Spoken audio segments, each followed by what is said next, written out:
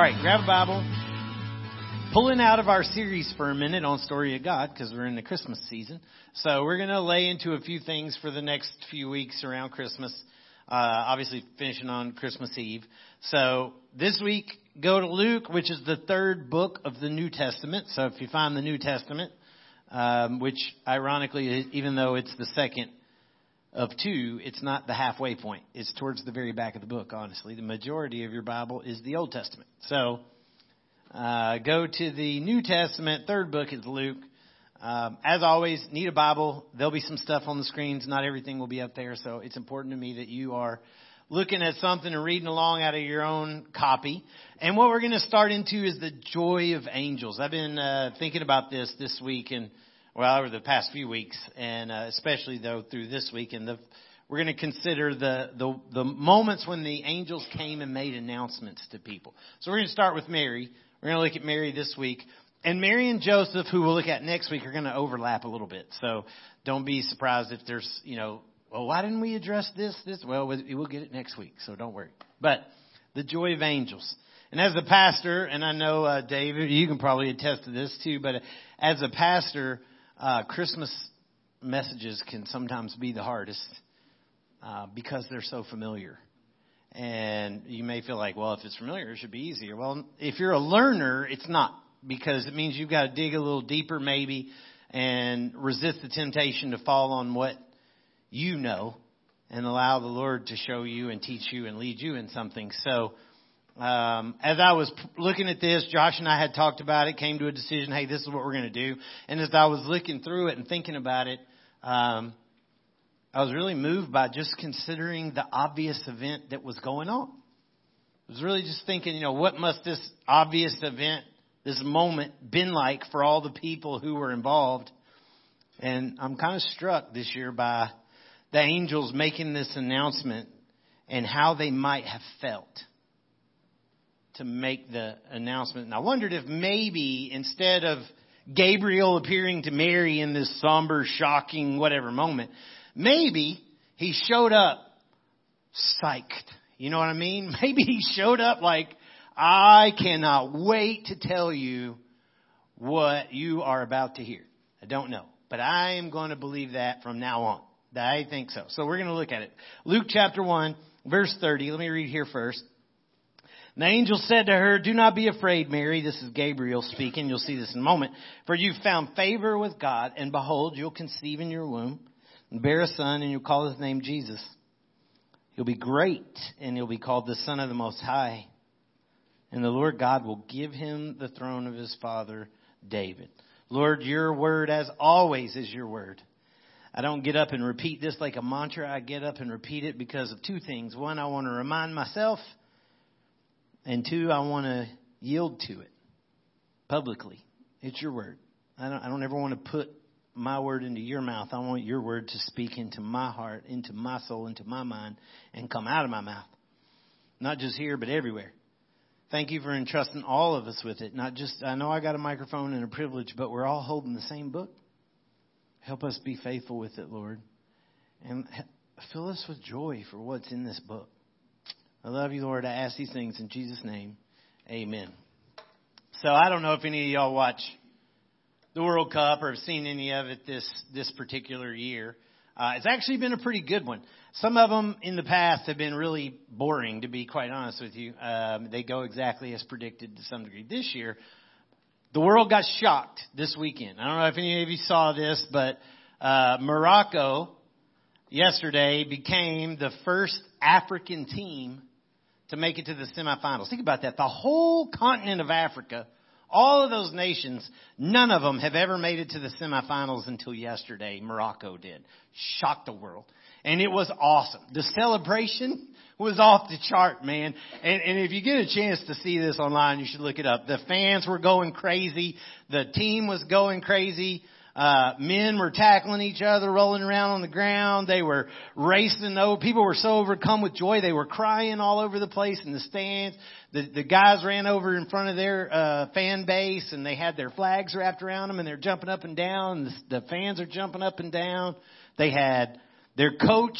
They got their coach, and not just put him on their shoulders. They were tossing him in the air. He looked like he was flat on a trampoline, bouncing up and down. It was awesome. They went over and knelt before their fans to say thank you.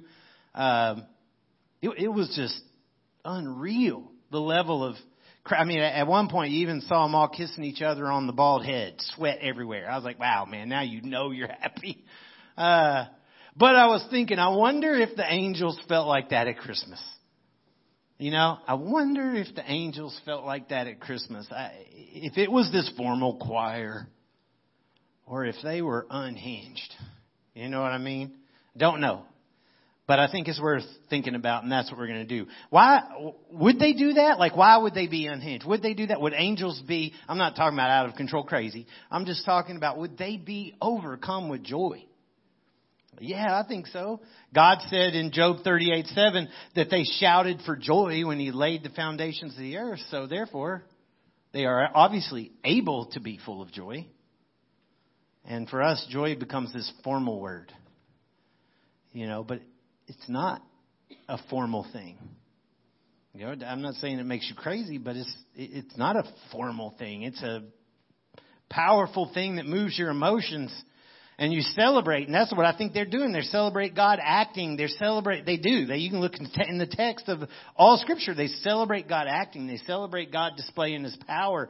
They celebrate who He is. They celebrate His nature, how He loves, how He rescues, how He restores, how He fights for His people, how He redeems, all these things. But maybe the most awe-inspiring, I think, for angels and us is grace. Like, they are blown by grace, and the Bible says so. And if you're any kind of honest, you should be too. But that God would love man in such a way that He would determine a way to save them from being lost by entering their world as one of them. You know, as one of them. Subject to all the things that any human faces, but with a plan to restore what their first father, Adam, lost. Mind-blowing. Why would He do that? I got to believe the angels are like, why would you do that? Man, how can that kind of love exist? How can that kind of grace exist? And so I think they are full of joy about it and anxious to share it with whoever's going to be part of it. Which brings me to our 1 point, if there is a 1 point line in all this, and it's on the sheet, but I always give you something to walk with or think about. If the angels find joy in delivering the news of a Messiah, even when it means lives are going to be changed, then may it bring the same joy for us to do it. And I'm not saying you should have joy. That's not what I'm saying. I'm asking, God, please bring that same kind of joy into my life, into our lives, to share it like they did. So over the next 3 weeks, we're going to look at the joy of angels to Mary, the joy of angels to Joseph, and then the joy of angels to the shepherds on Christmas Eve, which will be a little bit different. It'll be shorter and more, well, you'll see. But look at Luke 1, look at verse 26. So let's pick it up there. In the 6th month, the angel Gabriel was sent from God to a city. So first of all, Gabriel didn't just go on a journey here. This is a mission of God through Gabriel to a city of Galilee, named Nazareth, to a virgin, betrothed to a man whose name was Joseph, of the house of David, and the virgin's name was Mary. That's a lot of specifics. This was very specific Mary. This was not just Mary Magdalene, Mary this Mary that Mary the other Mary. This is we don't have to guess who this is. Like, this is an extremely specific person in an extremely specific place. Won't go into all that. But it says, verse 28, and he came to her and he said, greetings, O favored one, the Lord is with you. Now, favored one, and I hope I don't step on any toes today, but we're going to cross some bridges because they're here. So, favored one means that she received grace from God. Does that make her sinless? No. Does it make her holy? No. No, it means she received grace. What makes her favored here is really simple. It says it right there. O favored one, the Lord is with you. So God's presence with her is what makes her favored. And of all women In all of history, she's the one that God's decided to use as the mother of Christ. So there's some importance to that. But why Mary then?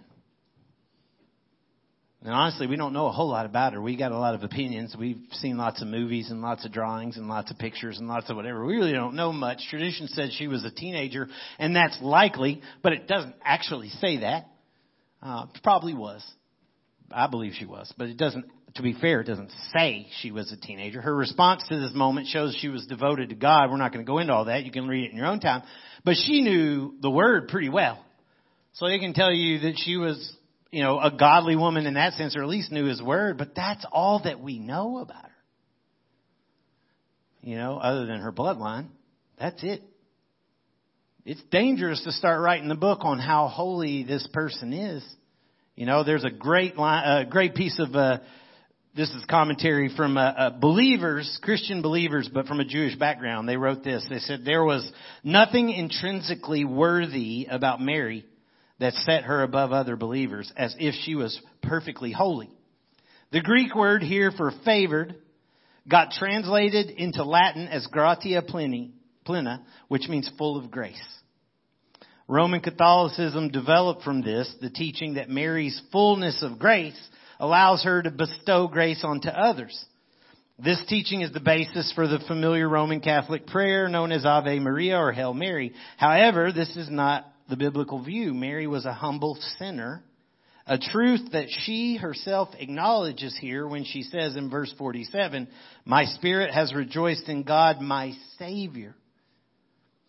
Only a sinful person needs a Savior.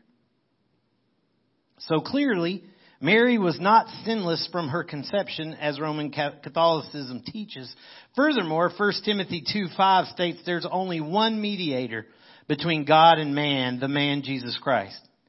So Mary does not intercede for others, only Christ. When God called Mary to become the mother of the Messiah, He enabled her to take on this role. And His choice of Mary springs from His grace, not from any inherent merit that she possesses. God did not act because of her, but on behalf of her. I like that. Goes on one more thing. He says, the fact that God suddenly and without forewarning stepped into her life to bring her into His service utterly surprised her. If we're to look to her for anything, it's her response. I like that. I think there's some great truth. Look at verse 29. But she was greatly troubled or confused at the saying and tried to discern what sort of greeting this might be. Well, notice Mary's not sure how to interpret what's happening here. Maybe she's like, wait a minute, is this an angel or a prophet? I mean, he looked like a man. I don't know if he's glowing. It doesn't say all that. That's stuff that we put in there. Did he knock at the door? Or did he just appear in her home? We don't know. We don't know any of that. Did she run into him on the street? Don't know any of that. All right. But this person, she's kind of shook by, like, maybe she's thinking, is this an angel? Is this a prophet? There's something different about this person, clearly. But the tone, I think, is what makes her uncertain. The tone of the moment. I think, rather than this massive display of power and glowing, blinding light from above, that Gabriel is jacked. This is me. Like, so excited about what he's got to tell this woman. This is me now. Just telling you. Just as we can add in the light and the glory and all that other stuff, I can add in the joy and whatever. And I'll be honest and tell you that doesn't say that. But it doesn't say it's not there. And there's some sense of excitement about the proclamation that he's making. So I think to some degree, maybe he was full of joy about this. And maybe whatever's going on with his excitement and his joy, maybe it's a little confusing to her. Like, what kind of angel are you? I'm not saying that. But I feel like maybe she's like overcome a little bit or a little confused by like what, because the thing was I said, what type of greeting this is. Something was unusual about the way it was being presented. Not the message, the way it was being presented. Like almost like, this is odd. Are you crazy? What's up here? Verse 30. The angel said to her, don't be afraid, or in our language, don't freak out. I'm not crazy. Mary, don't freak out. For you have found favor with God. And behold, you'll conceive in your womb and bear a son, and you shall call his name Jesus. Again, it's only because of Jesus that Mary is called favored. That's the only reason. The angel literally tells her so. Look at that. You have found favor. Why? What do you mean? Behold, you will bear a son. So it literally says it. You have found favor. Behold, what do you mean I found favor? You're going to bear a son. And she hasn't earned this moment because listen, if she earned this moment, then it's her due. She worked for it. She's due this. Of course I'm going to have the Son. Of course I'm going to have the Messiah. I'm perfect. I've been sinless from birth. Of course I'm going to have the Messiah. Go away, Gabriel. You have to tell me that. I earned that. That's not what favor is. That's the opposite of favor. Favor is grace. Favor is saying you didn't earn this, but I'm going to give it to you. Complete opposite. Look at verse 31. You shall call his name Jesus. He's going to be great. He will be great, and he will be called the Son of the Most High. And the Lord will give to him the throne of his father David. And he's going to reign over the house of Jacob forever. And his kingdom will be no end. I'm thinking the dude is like just so excited about this. Great. That's the Greek word megas. What do you think of when I say megas? Mega, right? Big. Huge, intense, surprising, overwhelming almost. Those are the kind of words that go with that. Notice the angel doesn't qualify what makes him great too. This is pretty cool. I was reading a little deeper into this. John the Baptist, if you look at it, anytime someone is mentioned as being great, like John the Baptist, just a few verses back from this, was mentioned as being great. But it says great in the sight of the Lord. They're always qualified. Greatness is always qualified in proportion to the Lord or to God. You know what I mean? Jesus, though, is called great because he is. Like there's no qualifying it. Great. God is great, and anybody who serves God reflects God's greatness. But here, Jesus is himself great because he is God.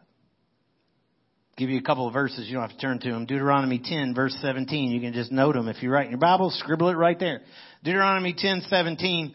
The Lord your God is God of gods and Lord of lords. Look what it says. The great, the mighty, and awesome God who is not partial and takes no bribe. Psalm 145:3, verse 3. Great is the Lord. Greatly to be praised, and his greatness is unsearchable. Great, great, great. And here is Jesus, your son, is going to be called that. Your son. Like son of Mary, but also son of the God Most High. Both God and man. We'll come back to that in a second. King, he aligns him with kingship here. He's a direct descendant of David. You can look at that. There's lineages in Matthew and in Luke in the beginning of both. There's a reason for those lineages being there because they give the throne to him in a human sense. His bloodline gives him a right to the throne of David and the kingship of Israel. He is the king also promised by God. Jeremiah 33, I could give you a bunch. I'm just giving you a few. But Jeremiah 33 verse 14 says this. Behold, the days are coming. And this is several hundred years before Jesus' time. Behold, the days are coming, declares the Lord, when I will fulfill the promise I have made to the house of Israel and the house of Judah. In those days, at that time, I'll cause a righteous branch to spring up for David. And he, this righteous branch, he shall execute justice and righteousness in the land. Even the Jews recognize this as about the Messiah. Verse 16, in those days Judah will be saved and Jerusalem will dwell securely. And this is the name by which the branch will be called. The Lord is our righteousness. And verse 17, for thus says the Lord, David shall never lack a man to sit on the throne of the house of Israel. Never. Never. Never. Some interpret that as allegory, like There's a king somewhere right now who is a direct descendant of David who is supposed to be on the throne of Israel. Some argue that the king and queen of England were or are that lineage, and that God moved them to England and away from Israel and all that stuff. That's not what he's talking about. In fact, we know it because later in Acts chapter 2, Luke records Peter preaching a sermon. And in Peter's sermon, he mentions there's no end to Jesus' rule because he is eternal. How is he eternal? Rose from the dead. We know he's eternal because he came from eternity. But however you feel like it, he rose from the dead. That's why there's always a king on the throne of Israel. There's always a king on David's throne because he can't die. He's already been killed and he got up. God will give him the throne, it says in the text. So he's going to be established by God, and it's the throne of his father David, earthly wise. So he's a king from God's own hand, and he's a king from man's own hand, or man's bloodline. Verse 34. Mary says to the angel, say what? How will this be? Since I'm a virgin. Clear, by the way, that virgin here is what it is, and not just a young maiden, some say, because she doesn't understand how it will happen. The mechanics of this whole thing, being a virgin. And notice that Mary's not doubting here either. She qualified her question with a very logical one. Okay, I hear you. I trust you. But I'm a virgin, so how exactly is this supposed to work? What's the plan here? Not doubting the plan, just questioning the process. Do I have a responsibility here? Maybe she's thinking about Abraham. When we talk about that, what's supposed to happen? Verse 35, the angel answered her, and it gives her an answer. Well, the Holy Spirit will come upon you, and the power of the Most High will overshadow you. Therefore, the child to be born will be called Holy, the Son of God. Second time that's mentioned. And behold, your relative Elizabeth, in her old age, has also conceived a son. This would be John the Baptist. That's in another part of the text. And this is the 6 months with her who was called barren. So she was barren, but now she's 6 months pregnant. He's kind of saying your own family is an example. She's old and she's barren, but she's 6 months pregnant. But Mary's not barren. Mary's a virgin. It's a little bit different, I guess. So I feel her pain on that one a little bit. Second reference to the Son of God here. Second time. The idea of God having a son has largely been connected to Israel. If you look in the Old Testament, there's a lot of references where God is speaking to Israel, and he's kind of doing it as if Israel was his son. So the idea that God has a son is, in a lot of parts, foreign to the Jewish people or to the Old Testament. There are some texts in there that say it. I'll give you a couple. But not many. Psalm 2, verse 7. You can actually all the way through verse 12, but I'll just read the beginning. It says, I'll tell of the decree. The Lord said to me, you are my son. Today I have begotten you. So he refers to this son. He's pointing at David, but there's more in that text that you realize it's more than just David. Proverbs 30, verse 4 says this. Solomon wrote, who has ascended to heaven and come down? Who's gathered the wind into his fist? Who's wrapped the waters in a garment? Who's established all the ends of the earth? What's his name? And what's his son's name? Surely you know. So there's some references in there that imply there's more to this than just Israel as a son. But Jesus asked the Jewish rulers the very question that we're talking about here. In Matthew 22, verse 42, you can just note it, but he says this. What do you think about the Christ? Christ means Messiah. Christ is the Greek word for Messiah. So what do you think about the Messiah? Whose son is he? I think that's an interesting question. To remember who's asking this now. This is Jesus asking them. And these are the experts. These are the ones that know the Old Testament. There was no New Testament because they're living it. The Old Testament, these are the guys who know all of it better than anybody. Most, if not all, had either large sections or all of it fully memorized. So you're talking about knowing it. And he's asking them, in your great wisdom and knowledge of the Word of God, whose son is the Messiah? And they say, well, he's the son of David. Supposed to be a descendant of David. That's correct. But that's not the whole story. He says to him, okay, cool. Well, then how is it that David in the Spirit calls him Lord, saying, so David's saying, he's saying, you're right, but David calls the Messiah Lord. Which would never be okay for a son, for David the father to call the son that. David has hierarchy over the son. So that doesn't make any sense. So he's saying, so how is it that David calls him that? And he quotes Scripture. He quotes Scripture, verse 44. He says, Jesus quoting Scripture says, the Lord said to my Lord, sit at my hand until I put your enemies under your feet. If David calls him Lord, how is he his son? You see what Jesus, I love Jesus' style, man. I love it. Like, he doesn't just directly say, no, it's me. He doesn't actually directly say, no, it's God. Although he does say those things at other times. Right here, he just confuses them. You know what I mean? And not in a bad way. He points them back to the Word, and he's just honest. Go back and read this and explain what's meant here then. Yes, he's the son of David, but that can't be all. Whose son is he? He's more than that. Luke 8, verse 26. When this demon-possessed man comes and sees Jesus, he cried out, he fell down before him, and he said with a loud voice, what do you have to do with me, Jesus? These are the demons speaking. Son of the Most High God. I beg you don't torment me. Same language.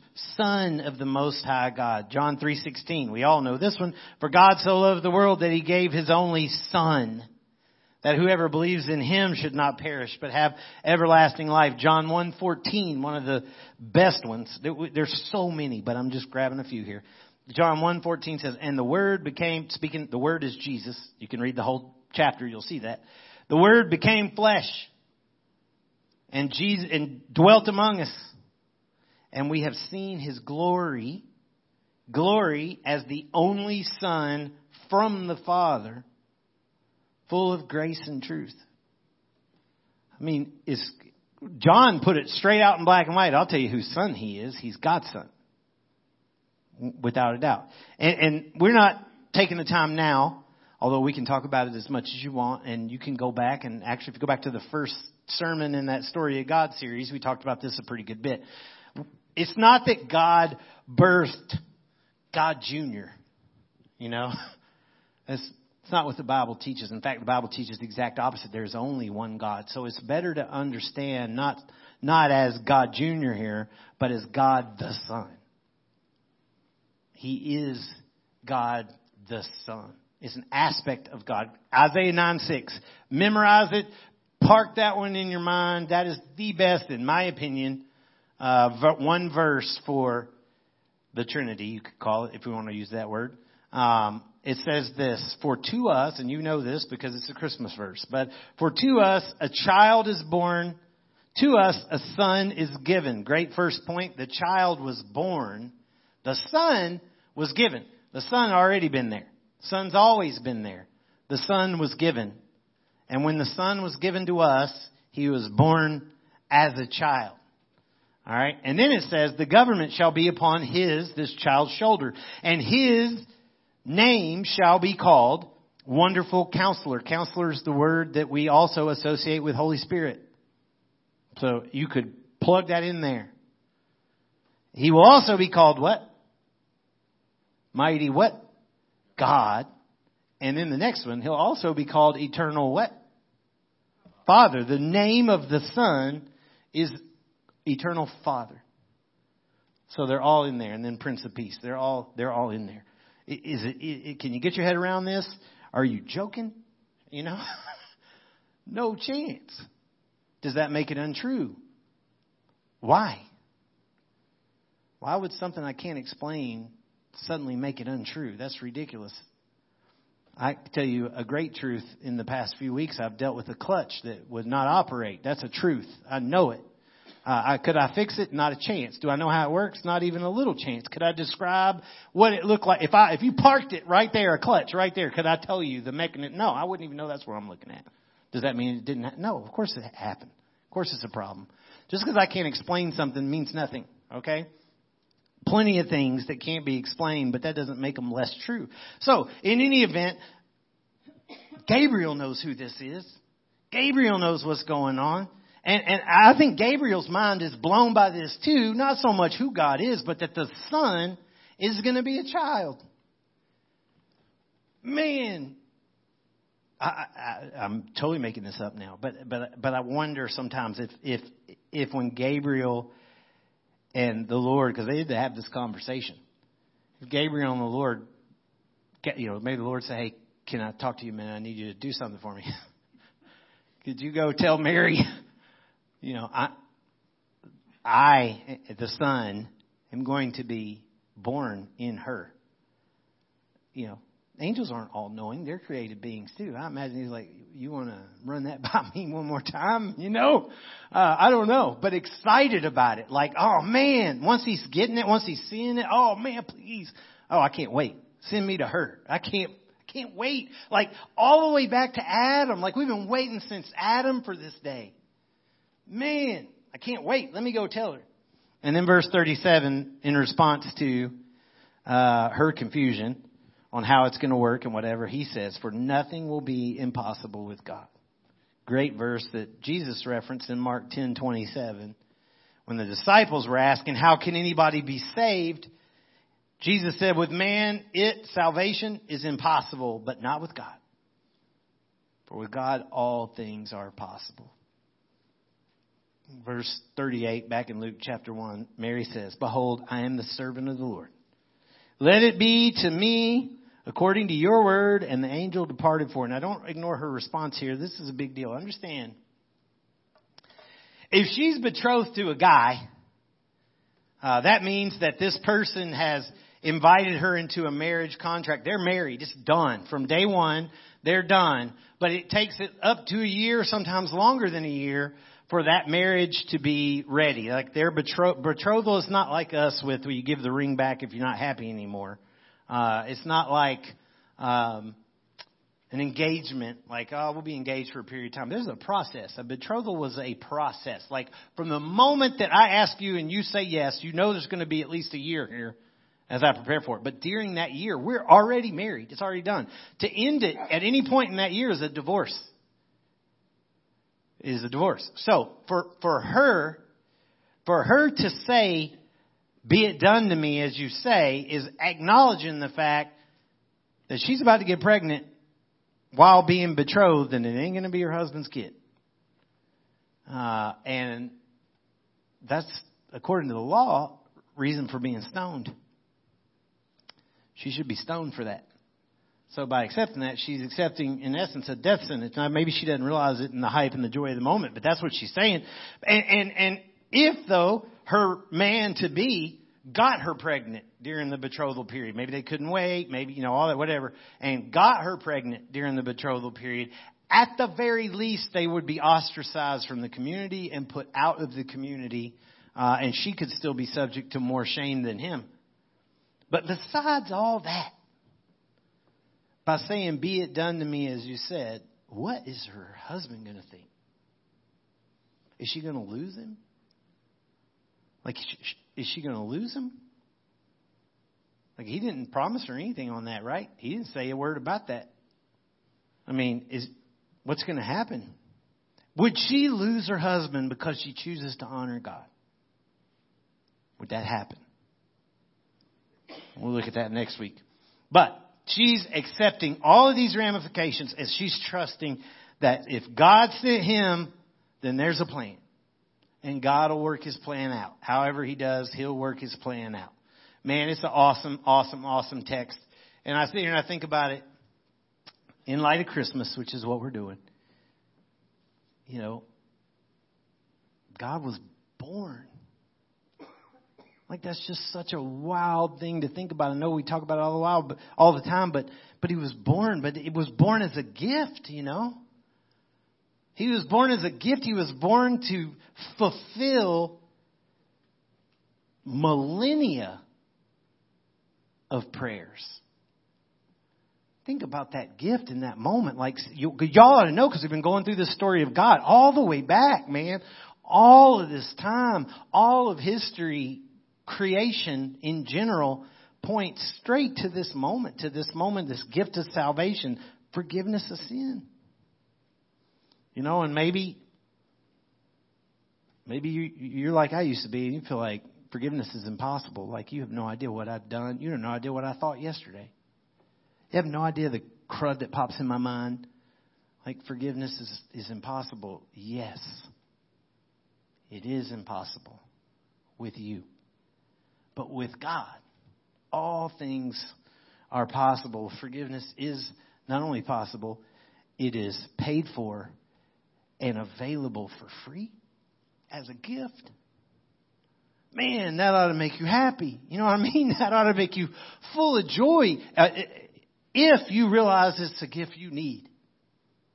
If you realize it's a gift you need, it ought to make you full of joy. Can you admit you're in need of that? Like, I know I'm a sinner. I know who I am. I need that.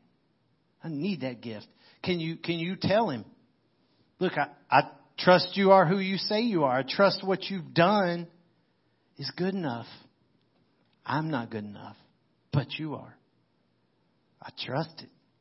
I want you to have my life. Can you say that? If you can, say it. You don't need me to give you a moment, because this is your moment. Just say it. But I do want to come shout with you.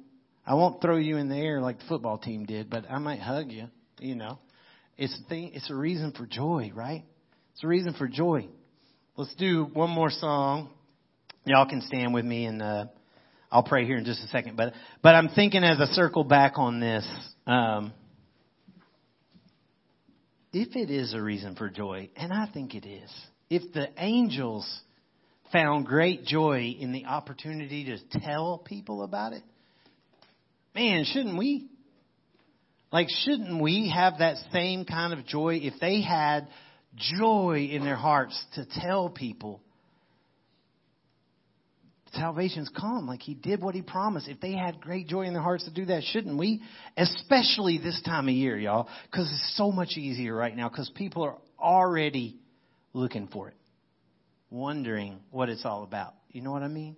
So let's do that. Let's all ask God to fill us with joy to want to tell people. If for no other reason, because we want that feeling of joy when we do. You know what I mean? Let me pray. Lord, thank you again for your word. Thank you for the opportunity to be able to share the same message. The same message. I'm reading it right out of your word. I will never get my head around how you were born of a virgin. I know we'll talk about that next week, but at the same time, Lord, my mind is blown by that. But when I stop and I step back and I think that you spoke the Son into existence, nothing is impossible with you. And what blows my mind further, much like the angels, Lord, is that you love me. You love every person standing in this room to a degree that I can't even understand. But it does fill me with joy. And I pray, God, today that we all leave excited about the fact that our God loves us. Or I love you back.